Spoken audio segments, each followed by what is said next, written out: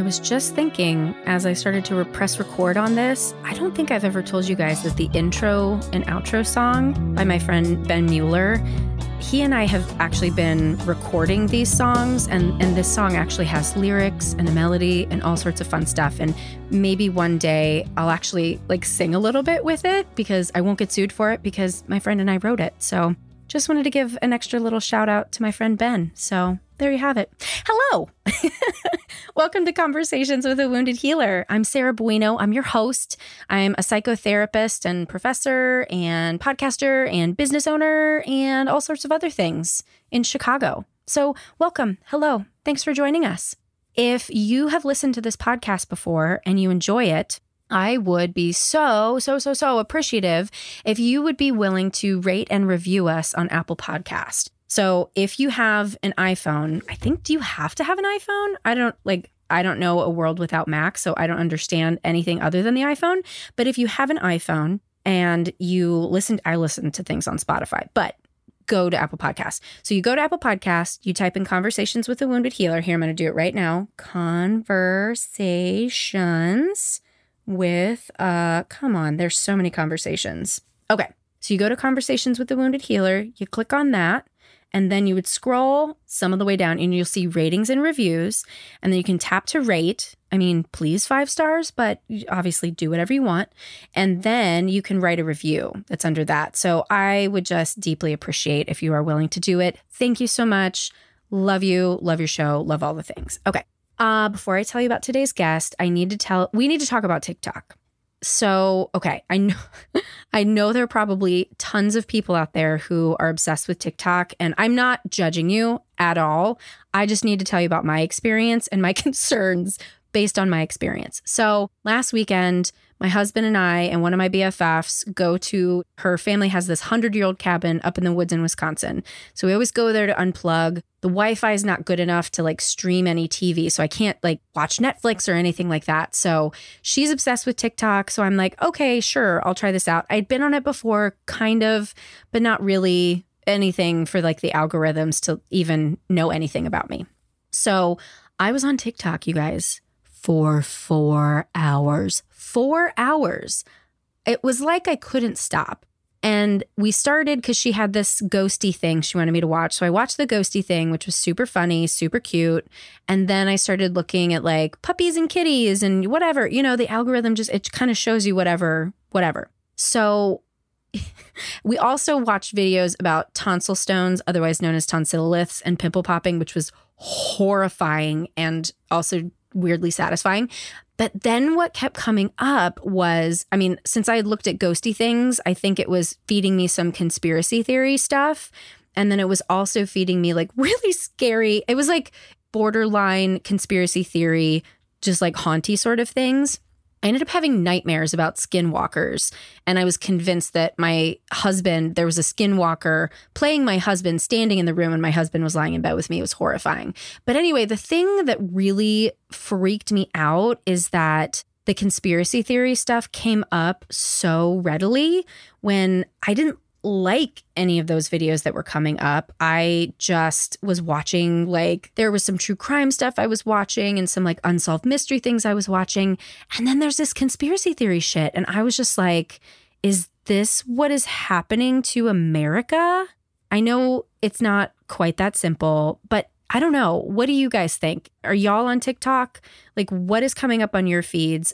I saw something on Instagram a couple weeks ago, too, that was talking about how a lot of anti-vax conspiracy stuff was coming up on TikTok. And it's simply just the more views people have. So if you're viewing it and don't agree with it versus viewing it and agreeing with it, that is going to fuel the algorithm to show it to more people.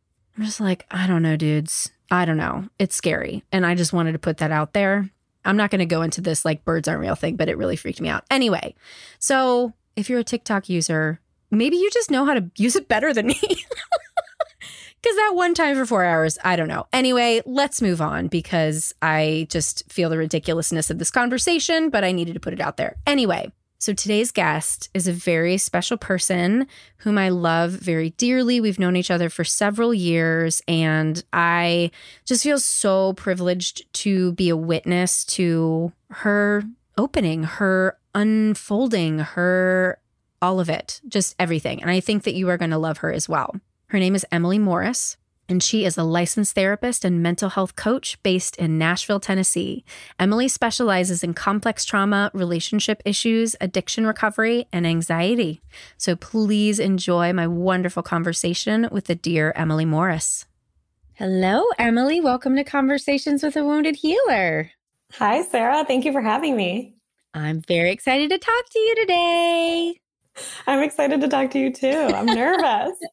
It's okay. It's okay to be nervous. And you don't have to, but I'm not the boss of you, so I'm not going to tell you how to feel. Thank you. I appreciate that. Well, do you want to tell guests the brief little snippet of who you are and what you do? Yeah. So my name is Emily Morris, and I am a mental health therapist based in Nashville, Tennessee. I started out in the field doing addiction counseling at a nonprofit in Chicago called Rosecrans, and did that for a couple of years while I got my hours to become an LCSW. And then I opened my own practice a couple of years ago and moved it to Nashville in November. And now I see clients all over the country and actually all over the world to help them heal from complex trauma mostly. Yeah. And we met when you were a little baby intern at Harborview, which was like where I interned when I was a little baby social worker. Yes, yeah, I know. And I immediately gravitated towards you because I think of your authenticity and your passion for this work. And so it's been so lovely that I started off like really looking up to you. And then we've gotten to become friends in the last few years. I'm really appreciative of that.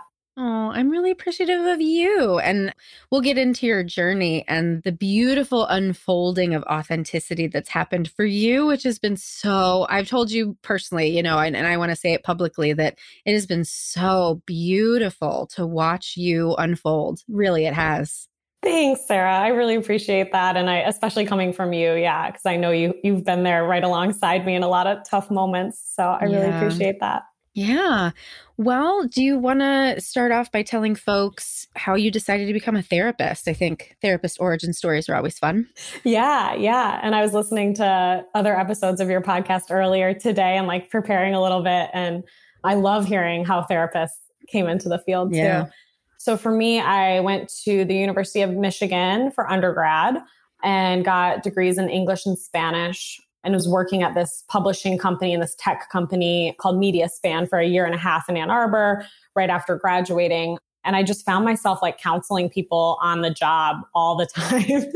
I was the person people would come to when they're having a bad day. And then my roommate at the time was a social worker and was getting her master's in social work at the University of Michigan. And I was volunteering with a nonprofit in Detroit. And I just realized that my heart was more in caring for people and giving back in that way rather than working in publishing or in anything to do with English, even though I loved that as well. So I quit that job and applied to get my master's at Loyola.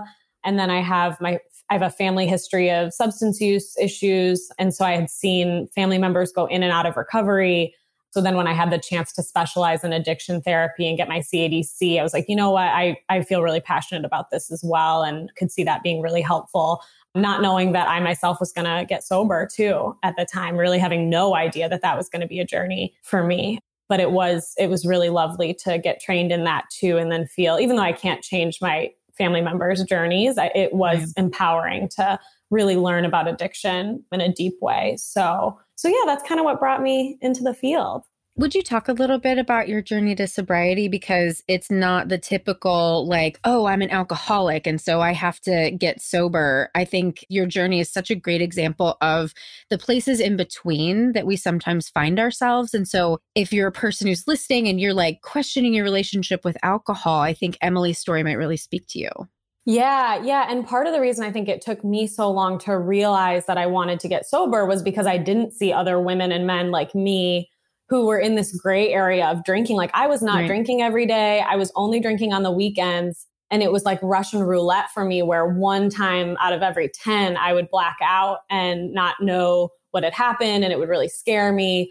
But I hadn't heard any stories of people who didn't have a really serious problem, capital P problem, getting sober until I found a Home podcast, actually, which is Holly Whitaker and Laura McCowan. They talk about getting sober. And Yeah. So I had been working at a rehab facility, helping other people get sober from all different drugs of choice for about a year when I realized that there was something to do with my integrity in that moment, really felt out of line in the sense that I was drinking heavily every weekend and then going into work and helping people get sober all week. And like I said, I wasn't like even drinking during the week, but that still felt really incongruent and gross to me. And so I was like, you know what, I'm going to at least do some research and look at my relationship with alcohol and then what getting sober might provide me, and found This Naked Mind by Annie Grace, the book that really helped, and then Home Podcast, and started to hear from women who were in that gray area of drinking, but had quit and felt so much better. So in spring of 2017, I quit and I haven't gone back. And it's been a little over 4 years of not drinking. And it's the best choice I've ever made. And I still talk to the women that I got sober with. I did it with a community almost every day. We talk almost every day. So oh my gosh, wow. I have a lot of support still for my recovery. And it looks different. It feels different than my clients at the time who were really on the more acute end of substance issues. Like it felt different for me than I think it did for them. My whole life didn't have to fall apart for me to get sober, but I still had to let go of a lot of friends and really change my hobbies and my lifestyle entirely. And I did end up leaving the partner I was with because he was a big drinker and he didn't have a problem with it. So it was fine, but we didn't like to do the same things anymore. So yeah, it was a huge change, but the best gift I've ever given myself for sure. Is it the best? Because as we unroll your story, there might be some more. There's another one that's now like up there right with, which I told my partner the other day. I was like, yes, sobriety and then being gay are like the best gifts I've ever given myself. And again, I didn't know, like either one, I did not know was going to happen. Right. So it was a surprise. Yeah. I mean, do you want to share your journey of coming out? And this is the part that just, like seeing your posts on social media, you look so authentically happy and it's just beautiful. So tell us whatever you want to tell us. Thank you, Sarah. Thanks. Yeah. So I got sober in 2017 and then I got sober from alcohol, but I was still smoking weed on and off for a little while there, and would quit for like 4 months or 5 months and then go back to smoking weed. And so finally, I also quit that. And I think that combined with NARM therapy, like getting completely and totally sober, and then starting my journey in NARM, which is really healing from complex trauma, what that did for me, because I started that type of therapy about 1.5 years ago. And I actually had some pre-birth trauma and some really young stuff that had happened, like ages 0 to 3, that my body remembered in NARM sessions, but my mind did not remember. Wow. Yeah. So I had sessions. I've told people this. I would have paid $1,000 per session for that type of healing that I received working with Susie at the time.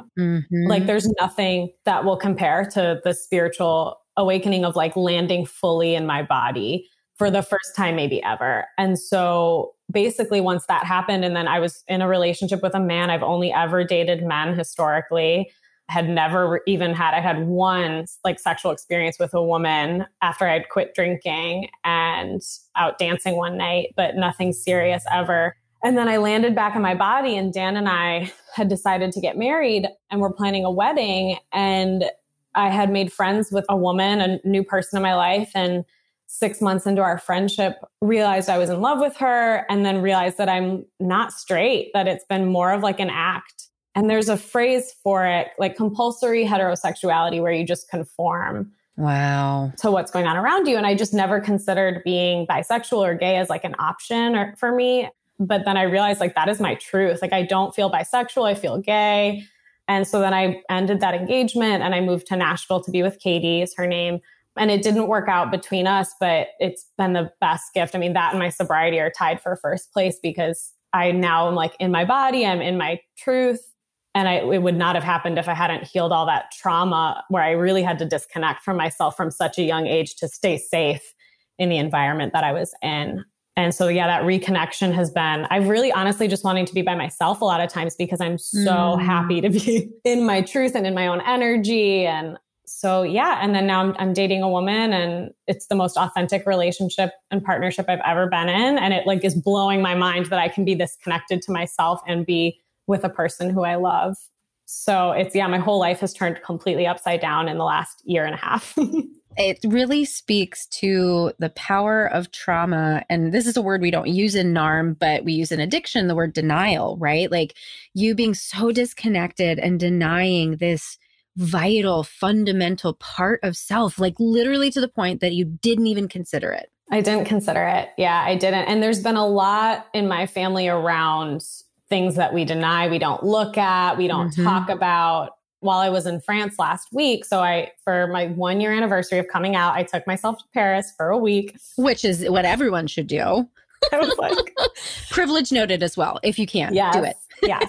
Yeah. I was like using my savings and like, it has to happen, because I was also supposed to get married on the 21st to Dan. And so I was like, I'm going to be out of the country. Your wedding, it came up as a calendar reminder for me. I was with a friend and I'm like, my friend came out as gay, canceled her wedding and decided to go to Paris on her quote unquote wedding day. So let's celebrate. And I did a little like energetic celebration for you. Oh, thank you. I appreciate that. I love it. I got actually a lot of nice messages that day, which was really nice of people. I didn't know people would be thinking about it.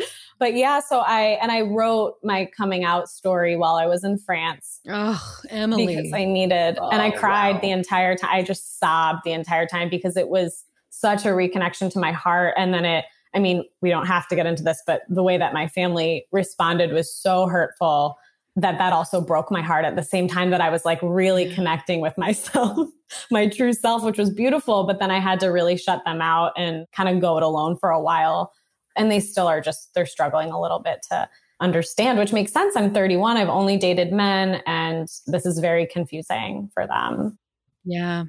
I feel like our families are similar in that there's at least for my family, and I've heard you say this too, a leaning into how things are supposed to look, right? Yeah. Like this is the way it's supposed to be on the outside. And so I don't care what's going on the inside. You make it look pretty on the outside. Yes. Yeah. And even now, even with my partner now, that I had to tell her today, I was like, listen, I get like a vulnerability hangover because it still doesn't feel totally safe for me to be so open-hearted and connected to myself all the time. Like I do have to have a contraction, like we would say in NARM, and like go back into like a self-protective mode every couple of days, because it's like building a tolerance to something that I just was not taught how to do. I had to disconnect to get through pretty much everything growing up and look pretty and be thin and like all these, all this pressure. And so now I've been through quarantine, like really taking all that pressure off of myself. And I think that's how I finally came to the conclusion, like, oh, I'm attracted to women. Like this feels like a show and this feels really gross. And I've loved each of the men that I've been with. I really, I've loved and connected with them, but I could connect with them only as deep as I could connect to myself. And it wasn't, now I'm like fully connected to myself, and I just wasn't at that point. So our connections were more surface and nothing would last. And my mom was like, what's wrong with you? It's like, I'm just like not straight. I'm just not. That's what's wrong, Mom. Hi. Like, I'm just. So yeah, which still sometimes I'm like, oh my God, I can't believe this is real, but it's good. It's really good.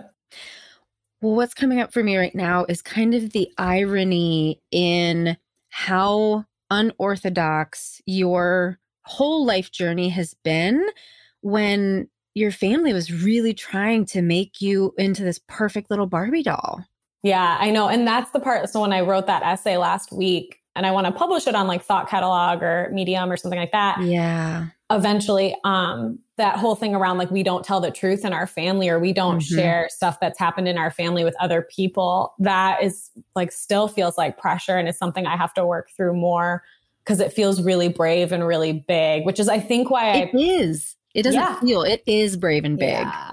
Yeah, it is. And I think that's why I stayed in the closet even from myself for so long. I think because of this pressure of like, you just marry a man, you have kids, like you just keep going on this relationship escalator. And it kept feeling so uncomfortable for me. And I was like, no, this is just what we do. We're just going to do it because that's what we do. And then it was like, wait a second, this is a huge commitment and I can't make it.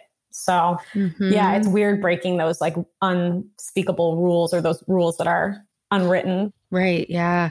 And I'm just remembering the conversations that we would have when you were, the question that you kept coming up with was like, how do I get Dan to go to therapy? Right. And it was so funny because you're like, I know I can't get him to do this. And yet I want him to do this, and all of the pain, because I heard you not wanting to hurt him. I mean, this is the beauty and the pain of reconnecting with your own heart.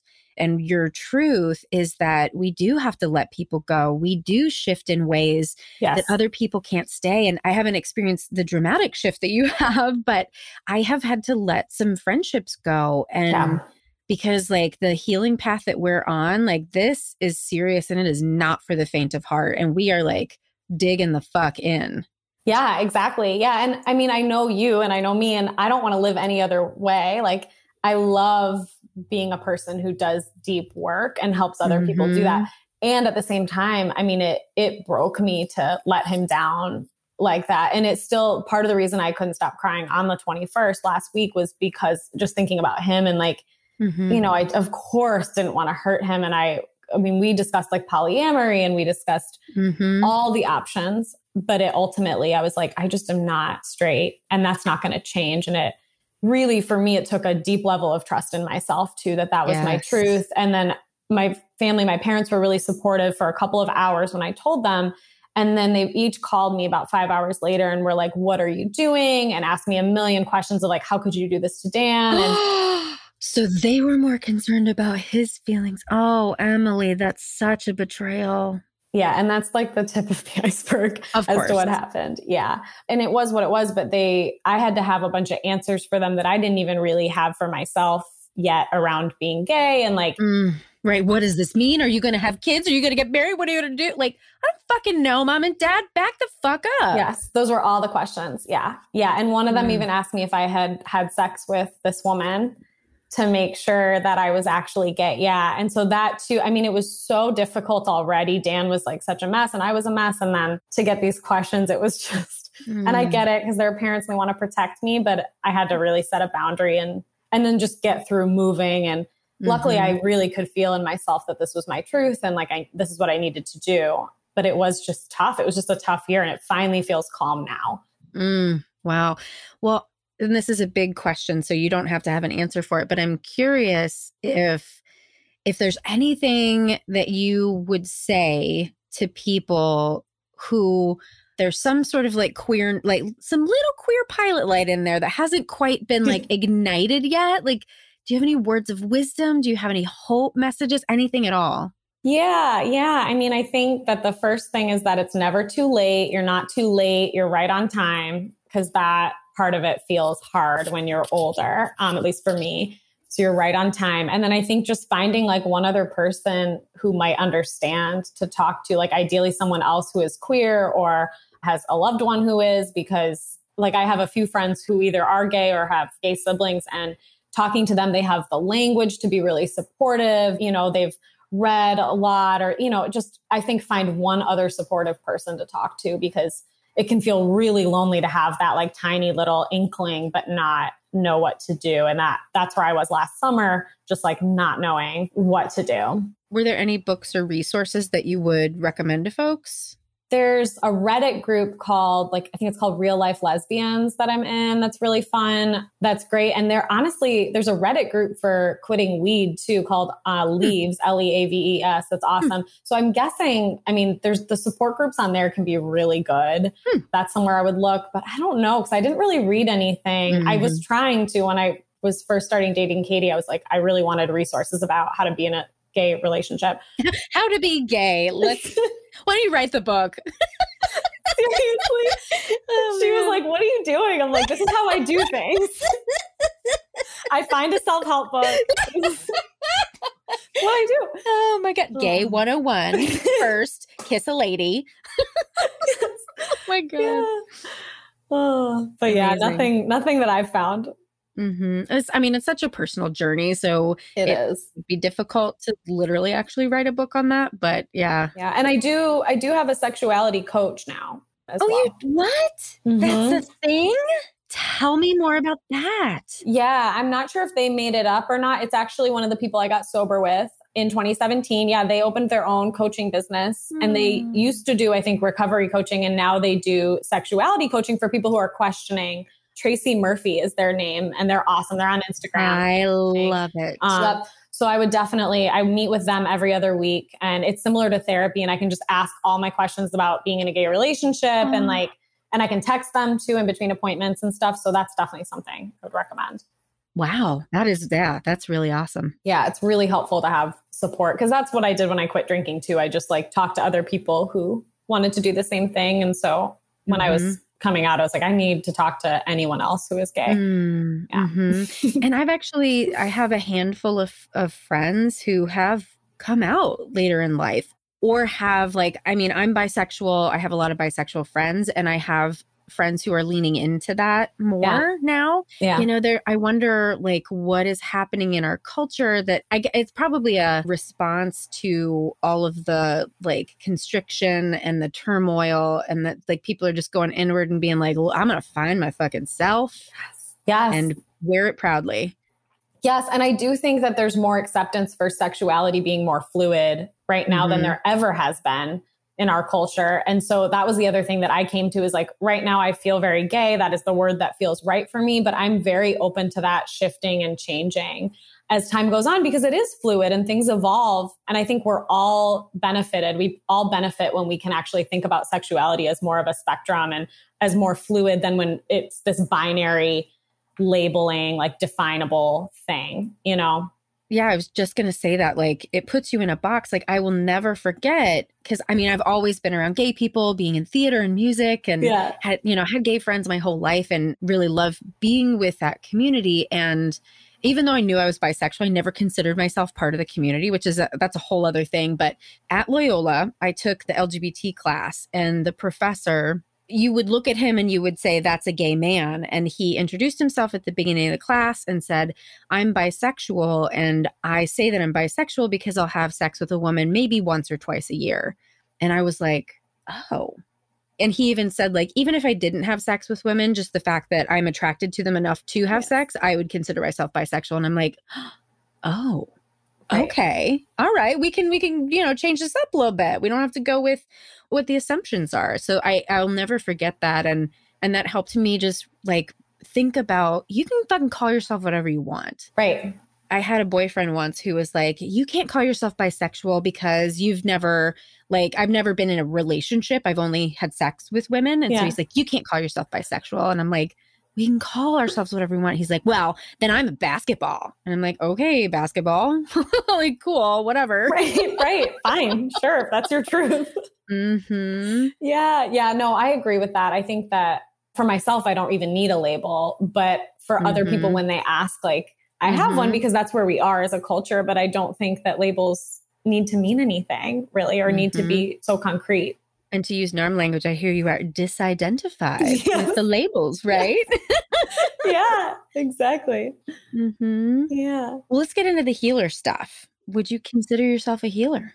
Yeah, I think so. I think I actually really believe that everyone on the planet is a healer, because we all have the power and ability to heal ourselves and other people. I do feel like I'm a healer, and I feel like I'm a channel for whatever works through me, which I would say is consciousness or divine love. Any of those terms will work for me. But yeah, I do identify as a healer. Let's talk about the woo-woo. Yeah. I don't even know where you are with all that stuff recently, because we've talked more about concrete life things, but where are you in terms of your spiritual work? Yeah. I'm in an interesting place. When I moved here, I started a really serious Buddhist meditation practice every day. There's a meditation center called Wild Heart here. And I think it's Tibetan Buddhism that they follow. But yeah, Katie had a really serious meditation practice and would always want to be doing that every morning. And I have always wanted a more consistent practice. I would sit a couple times a week. So I got really into that, and pretty much ever since have had a really consistent meditation practice. And she was really into astrology. So I got more into that side of the woo-woo this winter, which was fun. But now at this point, I'm just more in kind of, I don't know what you would call it. I'm not deep in my spiritual practices at this time, but I'm still maybe once a month doing like some moon stuff, some manifestation stuff. I'll do a lot of journaling, that kind of thing. And I get like astrology readings probably once a quarter. So kind of in maintenance mode with all the spiritual stuff. But yeah, I mean, the meditation practice really helped me stay grounded throughout the winter and throughout the last part of COVID. And then with everything with my family, I mean, really helped me put space between getting reactive about the way that they were being. So yeah, that's kind of where I'm at.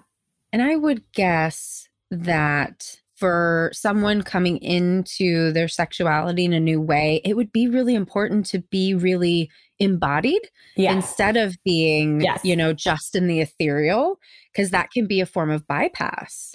Right. And I think because of what happened with Katie, this is a spiritual thing. We had believed that we were like twin flames. And I still believe that, or we had some sort of like really deep karmic connection. That's a label. I don't know if I subscribe to the twin flame label, but it falls in that category. I would say what we experienced, which was awesome. But then the way it ended was so painful as a result of how close we had been and how our spiritual practices were really entwined at that point. We would do so much together. So then I think since then I've been like pushing spirituality away a little bit. And then, focusing more on like hiking and being in nature, which is still a spiritual practice for me in a different way, and dancing around my house and all these embodied spiritual practices, and less journaling and meditation and like ethereal kind of being in my head or in my crown chakra. Definitely more grounding in my body throughout the summer, at least, which has felt really good. So yeah, I'm glad that you said it like that. That's so interesting, because I had the exact same experience with a partner. I think you and I had talked about this guy that was like, we had such an intense connection. It was really short, but I knew like there was something like really important about us coming together, because he was a musician. We would do music together. I stopped listening to music for years. Completely. Oh my God. I didn't sing unless I was like paid to go sing. I didn't sing for like 2 years at all. Wow. Yeah. And it was so interesting because, you know, as the breakup was happening, I was like, but he's my soulmate. Like, you know, and my husband's also my soulmate. We can have many soulmates. Yes. So I was like, he's my soulmate. How is this happening? And I had this little card app on my phone, these like angel cards, whatever. And so I pulled one in the cab on the way to my friend's house. I was like gonna like cry and be a mess with her.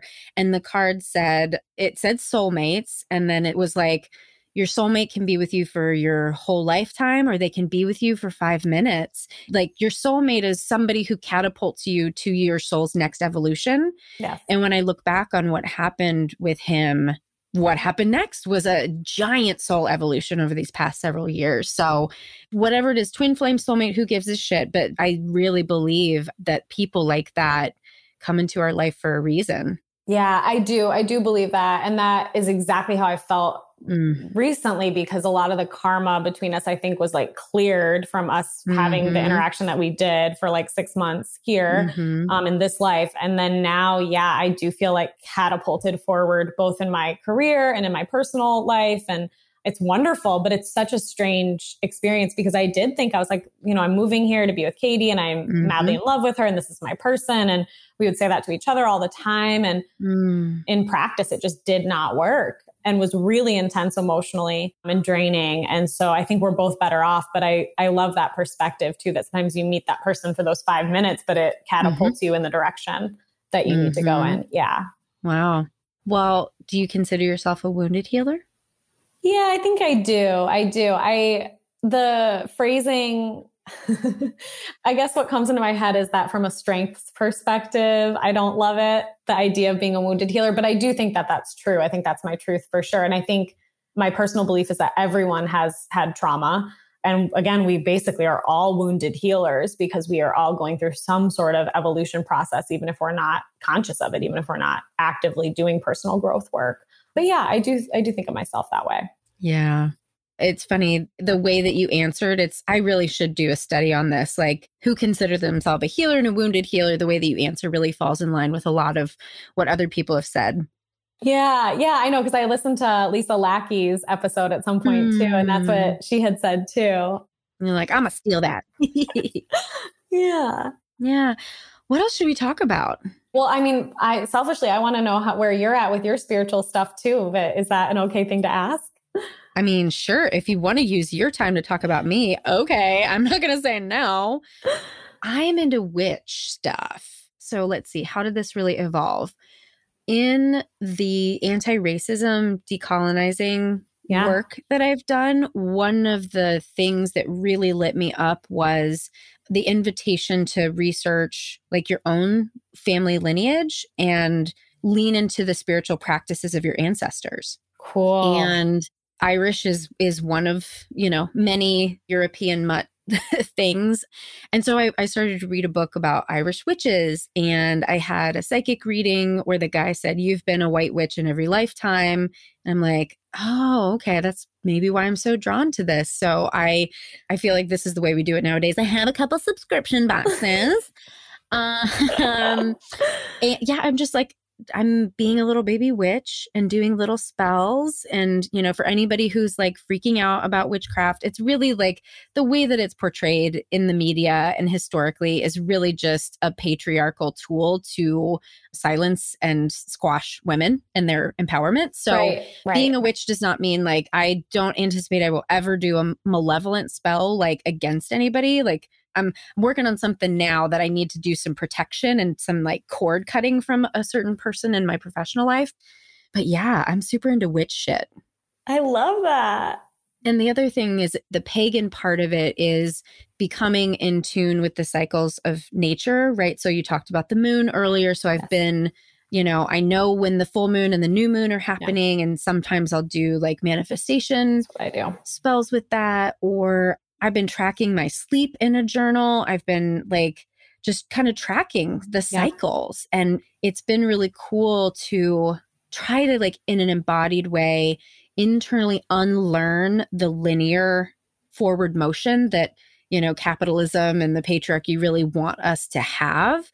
So that's what I'm super, and of course I still meditate every morning and all that jazz. Yeah, no, I really love that because that is what I've been leaning into more as well as like the cyclical nature of everything. And then I'll definitely do a new moon ceremony or a full moon ceremony for myself, either alone or with friends out on the deck. And that's how I am starting to feel more connected to the earth again and to the cycles of the planet. And I think that's hopefully where we're headed as a culture, especially with the climate crisis. I really want to start to feel more connected to the earth and then also work towards ending the climate crisis in whatever small ways that I can. So yeah, I love that aspect of spirituality. That's really cool. Yeah. Yeah. I feel like I started kind of with Buddhism and now I'm like wherever the intersection of Buddhism and paganism are. Yes. Yeah. That's where I feel like I am too. Yeah. Oh my God. Yeah. That's so cool. Yeah. Yeah. And one other thing I could share about is the clairvoyant stuff if you want to hear about that too. Yeah. See, I put that in the spiritual camp. So I didn't know if you had abandoned that recently too. Yeah, no, I took it off my website as a service like 2 weeks ago. And it's an interesting thing. I was thinking like, oh, maybe I don't want to do aura readings anymore. But I actually don't think that that's the case. I think I want to do them more for friends and family and acquaintances than for clients. And I want to do them for free rather than to charge for them. It just feels energetically, it's like a gift and it's like a connection with another spirit and it feels really sacred. And not to say that you can't receive money for your gifts, because I totally respect that. I think that's really important. But if I can offer this, if I have the privilege to be able to offer this for free and give it as a gift, I think that's what I would like to do.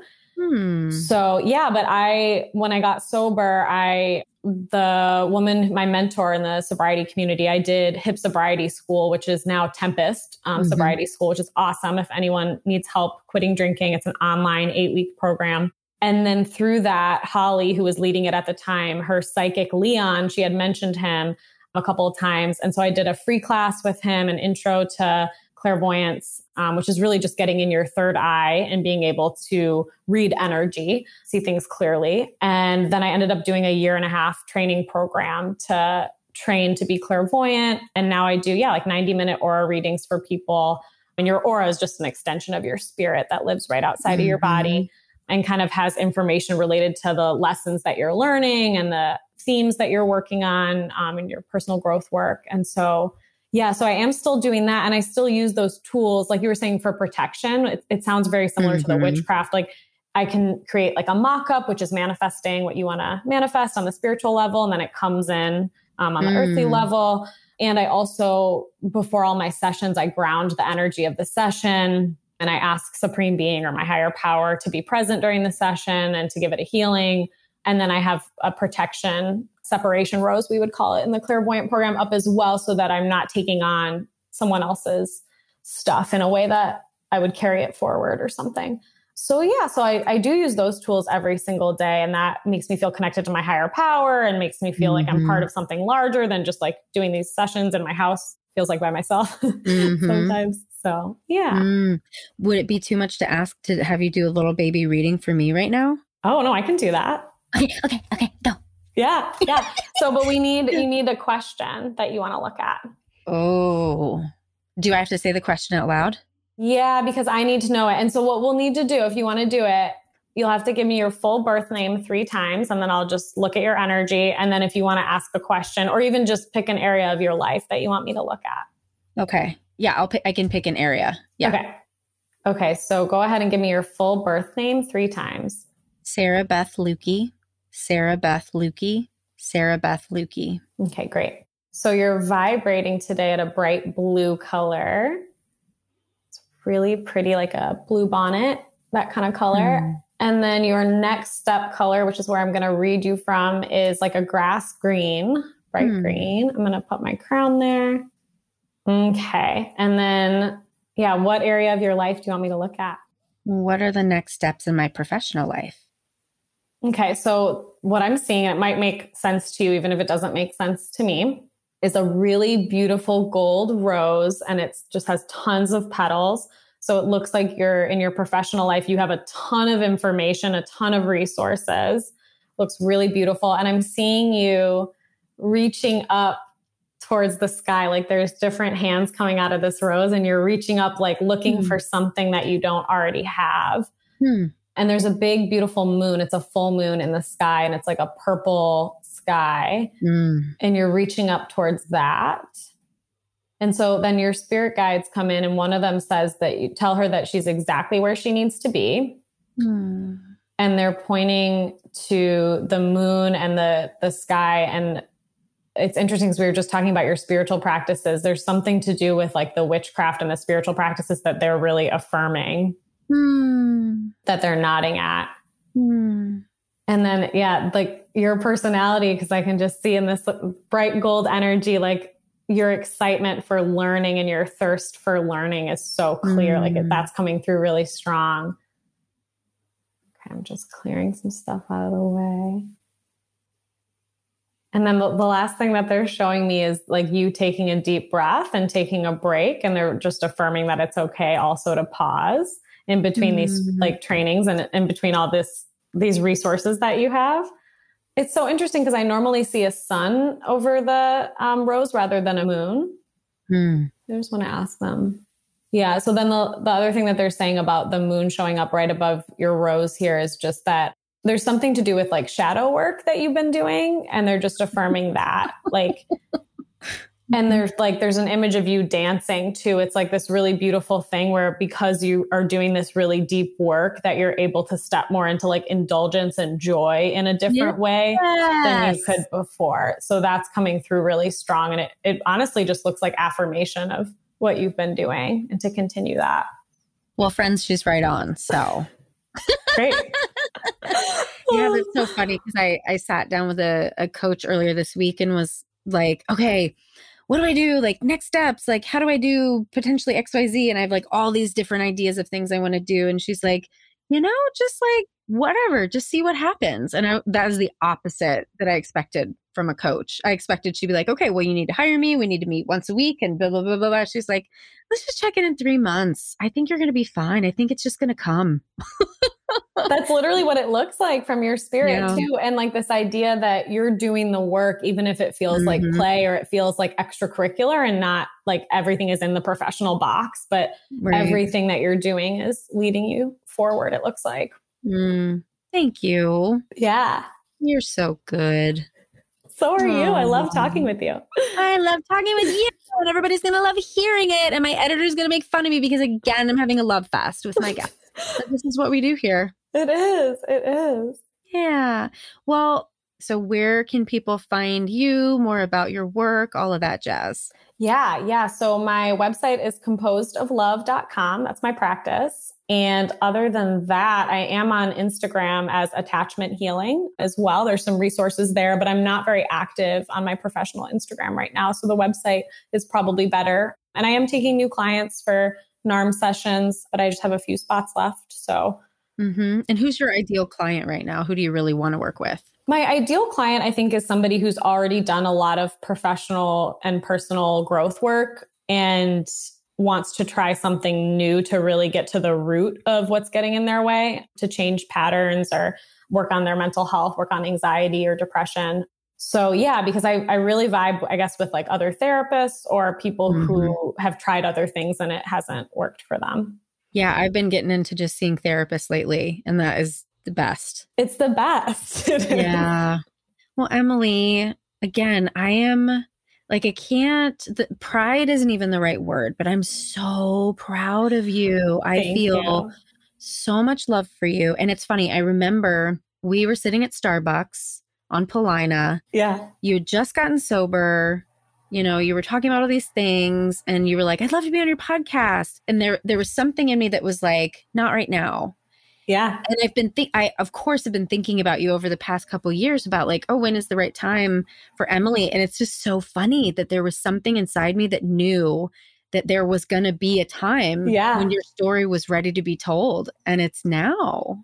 Thanks, Sarah. Yeah. It's funny that you say that because I was thinking about that earlier today too. I was thinking about, I don't remember asking you that, but that makes sense because I thought about it a few years ago but I wouldn't have been ready either to talk through things that, I honestly, I still really look up to you, but I also think of people who are on podcasts as people who've been in the field a little longer and have more experience. No, fuck that shit. It doesn't matter. Right. Like because wherever you are in your journey, like even if I would have had you on back then, it would have been the right time for what you had to deliver then. Yeah. Like I had a therapist once say to me when I was questioning my worth and like, why do I do speaking gigs? Why do I have a podcast? Like, what's the point of this? Who cares what I have to say? And she said, even if you say what other people have said 1,000 times, there's one person at least out there who needs to hear what you have to say in the way that you say it. Yeah. I guarantee you there's somebody listening today that you have unlocked something for them. It happens every time. Cool. Yeah, no, that's how it works. That's the gift that I was given too. So yeah. I love you so much. I love you too. Thank you for having me. Of course. Thanks to Emily for our conversation today. I just love Emily so much. I mean, I love all of our guests, but Emily is such a dear friend of mine. So I hope you enjoyed this conversation as much as I enjoyed having it with her. So to find out more about Emily, you can go to our website at www.headhearttherapy.com/podcast. Thanks to Andrea Klunder and the Creative Imposter Studios for editing, to Liam O'Donnell for the album art, and to Ben Mueller for our theme music. Until next time, bye-bye.